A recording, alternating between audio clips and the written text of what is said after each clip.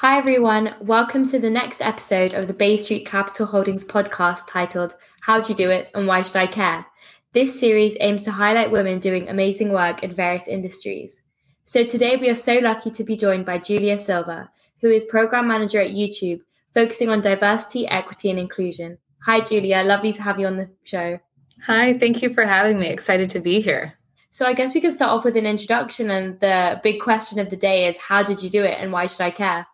Yeah, well, I always like to start this question by expressing how I identify and who I am as a person, because I think it's really important in shaping my story, as you'll see as we continue to chat. But I am first generation American. I'm the daughter of two immigrants. My mother is from Portugal and my dad is from Brazil.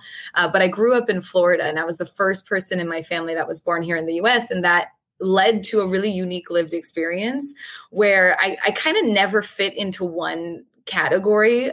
I was always feeling a bit othered and feeling like it didn't really belong. And that shaped my experience, and to this day has led me down this path where I'm really passionate about diversity, equity, and inclusion programs to help people like me who didn't necessarily see themselves, working at a big company or working in a specific type of industry, by just highlighting my own story and how every lived experience that I have has led me to where I am today. So I currently work, as you mentioned, as a program manager at YouTube. And I actually work specifically on the creator side of the house. And I just joined this team about a month ago, so it's still very new. But my role is really to work with the creator team, the marketing team, our partnerships team to create different programming and initiatives that aim to highlight different creator communities, specifically communities from underrepresented or marginalized backgrounds. So right now, really working on elevating Black voices. I'm working on elevating different women creators. So it's really great that I can fuse my passion with what I do in my day-to-day. And also kind of as a side hustle, if you were, a side project that I'm working on is creating my own coaching business, because I'm also very passionate about helping women specifically who had an experience like mine where they didn't really fit or they didn't really understand their purpose. My idea is to develop a program that helps women find their purpose in a really balanced way, where you're infusing spiritual wellness components with professional and career advancement. So it's a little bit of a broad picture of my experience. And yeah, I'm really, really grateful to be here and get to share more. That's awesome. And I loved hearing more about your story. It seems like you speak a lot from experience, and the reason why you do what you do is because you sort of lived through these experiences and you want to see things change. So I guess, what inspired you to join this industry? Yeah, well, it's funny. I never thought that I would work in tech, right? I work at YouTube, which is Google. And I never thought that I would be in the tech industry because I didn't think that I had the qualifications. But I always knew I wanted to work at Google. And the reason for that was, way back when I was in college, I had heard about the Google internship program. And I remember just wanting to be a part of it because to me, it's a company that leads in innovation and leads in creativity. And at the time, I was studying communications and film studies, and I wanted to be more in a creative realm. And to be able to work at a company like Google, where that to me is the North Star of being able to build and create, that was always the goal. So it wasn't necessarily the tech industry, but it was, I wanted to be at Google. So I applied, never heard back. And years later, I kind of had given up on the idea. But I was actually approached by a recruiter from Google on LinkedIn, and all of the experience that I had had up until that time really I had set myself up for success for when that opportunity did present itself. I was ready for it, and I was able to, get that dream job at Google. But it was definitely a non-traditional path, right? I started my career working in advertising. So I moved to New York. I was working at an advertising agency for a few years. Then I transitioned into sales and worked in sales for a bit. And that was actually how I was approached by Google, was for a role that was in sales, working with Brazilian markets, which was really interesting because it was my Brazilian side, my skills in being able to speak Portuguese, and then that sales experience was fused and was the reason that I was even approached. So I always say this to people: keep your LinkedIn up to date. You have no idea, who's looking and who, might reach out to you and then lead you into such an incredible experience. And now I've been at Google for a little over 5 years, and it's been an incredible experience. That's awesome to hear. And it seems like when you were at college, you were kind of first exposed to this Google internship program. But once you had heard about it, what were the best resources that sort of helped you to achieve your goal? Yes. Oh, it's such a great question. I think one is just having a really strong network and community of people behind you, like people who can help you with the interview process, or someone that you can bounce ideas off of, or even help you, build out your resume. I really, at the time, didn't know a lot. And I think it's, again, to that like lived experience of being like first gen, and you're not as familiar with these processes in life. And so I really spent a lot of time building out that network and building out that community of people that I knew would have my back and would be able to help me get to where I needed to go, but also vice versa, right? It's a mutual relationship. Also having really strong mentors, I think, is so important, because to have someone who can share a bit of their wisdom, a bit of their experience with you, and be that guiding light and that guiding force has played a huge role in my life. And also another piece is sponsors, right? Like, you may have heard the difference between mentors and sponsors. I think it's also really important to, over time, develop those relationships where folks are going to sponsor you and speak to your work and your experience when you're not there, when you're not in the room. So if an opportunity comes up, they already have you kind of top of mind and are able to like offer your value to whatever that opportunity is.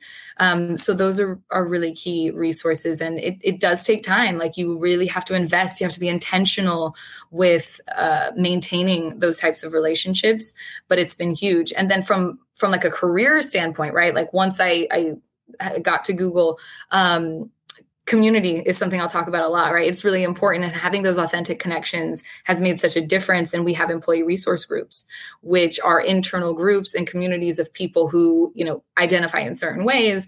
And you can, bond, you can meet new people, you can, again, make new connections based on things that you may have experienced mutually. So for me, those different employee resource groups have been amazing. And also it's opportunity to show up as an ally in a group that maybe you don't identify with, but you want to support and you want to uplift. So I guess like the general theme of this is like human connection. It's a huge resource. Yeah. And following on from that, I'm sure you spoke to a lot of people before working at YouTube, and, you wanted to get a gauge of the situation and what the company was like. But were there any lessons that you wish you would have learned, and something that slipped through the cracks that nobody told you about working in the DE&I field specifically? Yes. Oh, yeah. So in the DE&I field specifically, I think what I realized was, you can work in this area if you're passionate about it. And it's something that I, for a long time, didn't know if I was like an expert or if I was qualified enough, because I didn't have, a certificate, or I didn't have my education in diversity, equity, and inclusion. But I've always been really passionate about this topic, again, from my lived experience and also from just what I observed that I wanted to impact in a positive way. So like, I'll give you an example. When I worked in sales, I noticed that there weren't a lot of, women in leadership positions. There weren't a lot of women like me who are maybe, identified as a woman of color, or like, from an immigrant family. And that awareness made me realize, well, this is something I'm actually really interested in, and I have something to offer, which is my time and my passion. So I actually got involved by participating in, different initiatives like culture clubs or diversity councils, which isn't like your core role, but you're still able to participate because you care and you want to move the needle towards progress.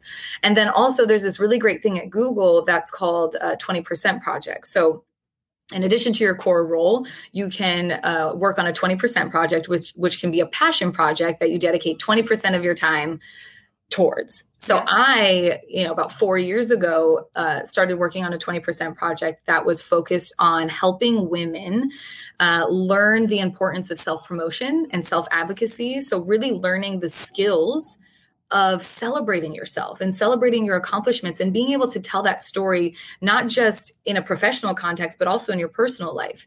And my experience working on that as a 20% project helped gain my confidence of being like, no, I am an expert and I understand this, because you're putting in the work, you're doing the readings, you're doing the different workshops and facilitations that you need to become an expert. And that experience then led me to a full-time role where I was a diversity program specialist, and I specifically worked on creating the strategy for our talent outreach initiatives, targeting historically marginalized and underrepresented communities in tech. So that's kind of the ripple effect, right? Like, it started with the seed of, I'm interested, I'm passionate because this is my lived experience and I want change. Then it led to, investing some of my time towards becoming an expert. And then it's becoming that expert and being able to do that fully. And now, advice that I offer is, you can bring yourself and you can bring your passions to whatever it is that you do. It's just really taking that on and realizing, if that is your purpose, then it will fall into place, because that is how you're going to lead your life, if that makes sense. Like, I just lead in this DE&I focus, and I try to bring that to every role that I do. That is really awesome. And it's great to hear the work that you're doing. Thank you.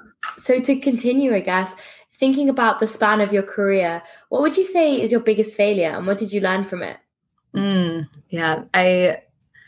This is actually something that I recently have been really investing a lot of time is like, I failed in the past at setting boundaries and really like creating space and protecting my energy. Because when you're, starting out, you really are putting everything in there. You want to show up. You want to show that you're, accomplishing everything. You volunteer for everything. I was very much that person. I'm extremely driven, and working at a company like Google, there's a sense of like pressure, like you really want to perform and you really want to do well. But it's not a sustainable way of thinking. And for a really long time, I was just going. And I was investing so much on the career and professional side, but not enough on my personal, well-being, mental health, physical health. And, over the last year, with everything that's been happening, with the pandemic, I think it was this great pause. It was this moment where all of the other things and distractions were no longer there. So you really had the opportunity to go inward, and I went inward, and I realized, like, where do I feel off balance? And it was because I wasn't investing the time in myself. The only way that you can really, offer your best and highest self is if you, kind of prioritize and fill your own cup, right? You may have heard that before. And so not having boundaries was a huge failure in my past. And that's something that I now dedicate a lot of focus and attention, is just being very mindful of what I can and can't do, not being afraid to say no, right?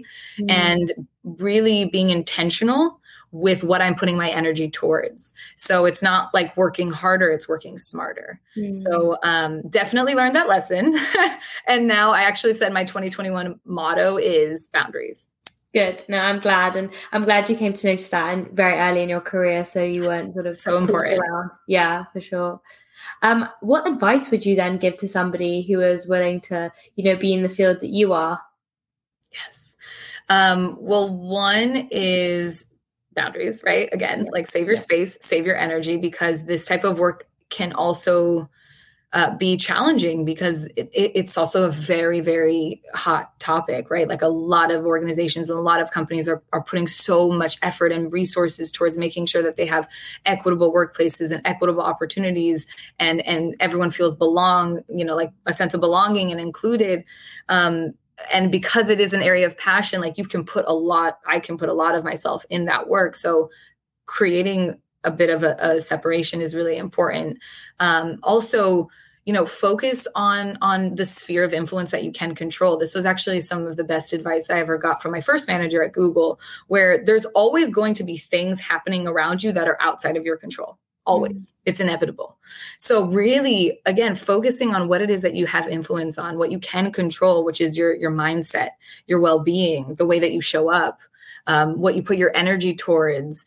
I think that will help lead you to success, not just in terms of having balance in your work life, but in your personal life as well, right? We're like, they can't really be separated. You need to feel like a holistic sense of being able to control what's in your sphere.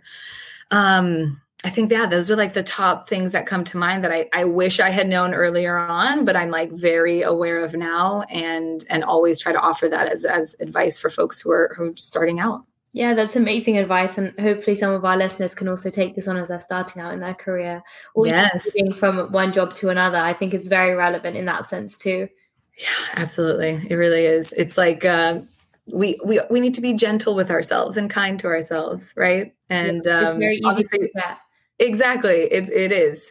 And I talk a lot about this with a lot of my colleagues and coworkers. Something that's come up with them a lot is like, oh, I just want to find balance. It's like, ooh, okay. Like, let's dig into that. In what sense? And it's always been, in personal life, it's like, I want to find more time for myself because there's just so many driven, ambitious, and really intelligent people, but they over-index on just like the career side. And to live a fulfilling life, you also need to make sure that your personal growth isn't going to the wayside. For sure. And thank you for bringing that up. I guess my next question is kind of a controversial one, but what is one myth that you would like to debunk about your profession? Kind of playing on to what I said before of like, I never thought I could work at Google because, I'm not technical, was this myth that like you have to be an engineer in order to work in the tech industry. I think there's so many different roles and there's so many different careers that you can have, from, UX, like user experience, to product inclusion and design and sales and marketing. There's so many things that you can do that's going to contribute to the industry. And I know that with tech, historically, it's been a rather like homogenous group who has worked in this field. And so it's really important that you do have those diverse backgrounds and diverse perspectives and different types of experience to continue to innovate and continue to be those really incredible organizations and industries that are paving the way for this like new paradigm that we're moving towards in the world. So that's the myth. Like, you don't have to be an engineer, and you can have a non-traditional path just like I did and still, land yourself in my industry. That's awesome to hear. And I'm sure you're very busy with work at the moment, but in your free time, what have you read or listened to recently that's really inspired you? Yeah. So actually, there was a talk recently that I watched with Matthew Walker. He's a scientist, and he focuses on the concept of sleep and the importance of sleep for your well-being, and just like how essential it is. It's like, we know this, but a lot of times, we kind of forget, and we don't treat sleep in the same way as we would like working out or our eating habits, or, different things that we need to do to be at our maximum capacity. And I loved the talk because it's such a great reminder. And I also have been trying to get more balanced myself. And one of the things that stood out was, he said it's super important to have a sleep routine, meaning every day you go to sleep and you wake up at the same time. And it'll allow you to perform better. You'll have more clarity of mind. You'll have more energy. And it's something for the last 2 months I've actually been doing. And I can tell you from firsthand experience that it really does make a difference. Having that kind of routine, your body just naturally wakes you up. I wake up at like 6:30 every day, no alarm needed. And I have then time prior to working for myself. So going back to what I said around like wellness and carving out time for yourself, by having these types of sleep routines, you can actually then give yourself more time. So I do mindful mornings where I meditate, I go on a walk so that I kind of have like a mini commute. So I'm not going straight from bed to desk, right? You have time to stretch or do whatever it is that makes you feel good and ready for the day. And it's just completely changed like my life and really my outlook on life, because I'm not as tired all the time. So huge fan, Matthew Walker. He has a TED Talk actually from 2019. Highly recommend it because it's a simple concept, right? And it's very, very practical, and it can change your life. I might as well need to try that out, actually. Sounds very handy. Look into it. And I was also wondering, who are 3 people in your life who have been the most influential to you? It seems like you've been surrounded by such a great network of people. I'm intrigued. Yeah. I mean, I have to say, first and foremost, my parents, Mm. because really without them, I wouldn't be where I am today. My mother, she's a doctor, she's a pediatrician, and she was such an example of like a strong woman in like a leadership position that I always had as a role model, and shaped really who I am and shaped the work that I do around helping uplift women and empower women to like live in their light and be their best and truest self. So my mom is just a huge inspiration. And my dad also, like his story is incredible. He, was born and raised in Brazil. He met my mother and then moved to the US to be with her and didn't speak English. He learned English at the age of 24 while going to night school and finishing his master's here in the US, and like completely, changed his life, and all, everything that they did created more opportunity for me. So they are my greatest inspiration always. And also like someone, who's very top of mind for me right now is my partner, my fiance. He inspires me to want to continue to be my best self and continue to grow, because he creates that space for me to do so, right? We're both very passionate about constantly growing and learning and being the best versions of ourselves that we can possibly be. And it's really important to have that. Again, it's back to that kind of support and community. It has to start with your closest sphere. And then it's that ripple effect that continues outwards. So those are my top 3 inspirations. That's awesome. And then finally, to wrap up our conversation, at any point in your life, is there one piece of advice that you wish you gave yourself? Yes. Be patient. Be patient, because there's definitely, sometimes we may get into these patterns of thinking that you have to achieve something at a certain point in your life. And we can fall into this comparative trap of seeing what others are doing and maybe questioning ourselves. And it's like, have faith in yourself, know your value. Really, really know your value and know your worth.